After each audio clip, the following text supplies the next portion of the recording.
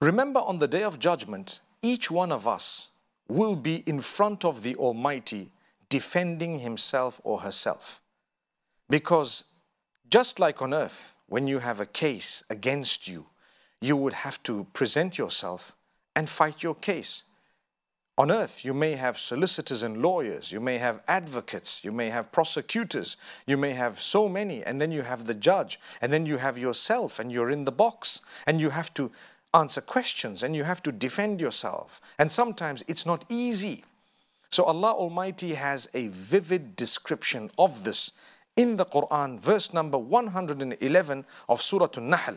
And Allah says, يَوْمَ تَأْتِي كُلُّ نَفْسٍ تُجَادِلُ عَنْ نَفْسِهَا. On that day, every soul shall come defending itself. It will fight the case against itself. So, تُجَادِلُ عَنْ نَفْسِهَا.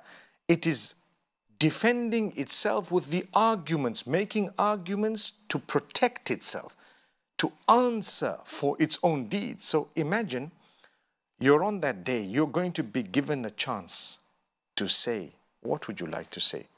So Allah says, every soul is going to try and defend itself. And Allah says, وَتُوَفَّى كُلُّ نَفْسٍ مَّا عَمِلَتْ وَهُمْ لَا يُظْلَمُونَ.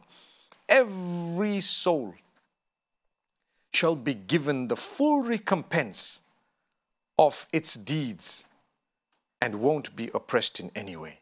Now, the good deeds and bad deeds, when you reconnect with revelation, you learn that Allah Almighty will never punish you for something you did not do or you didn't engage in. The sins of others you will not be punished for, and you're not going to be punished more than the sin that you've committed, but over and above that, His mercy dictates that He may wipe out a lot of those sins, if not all of them.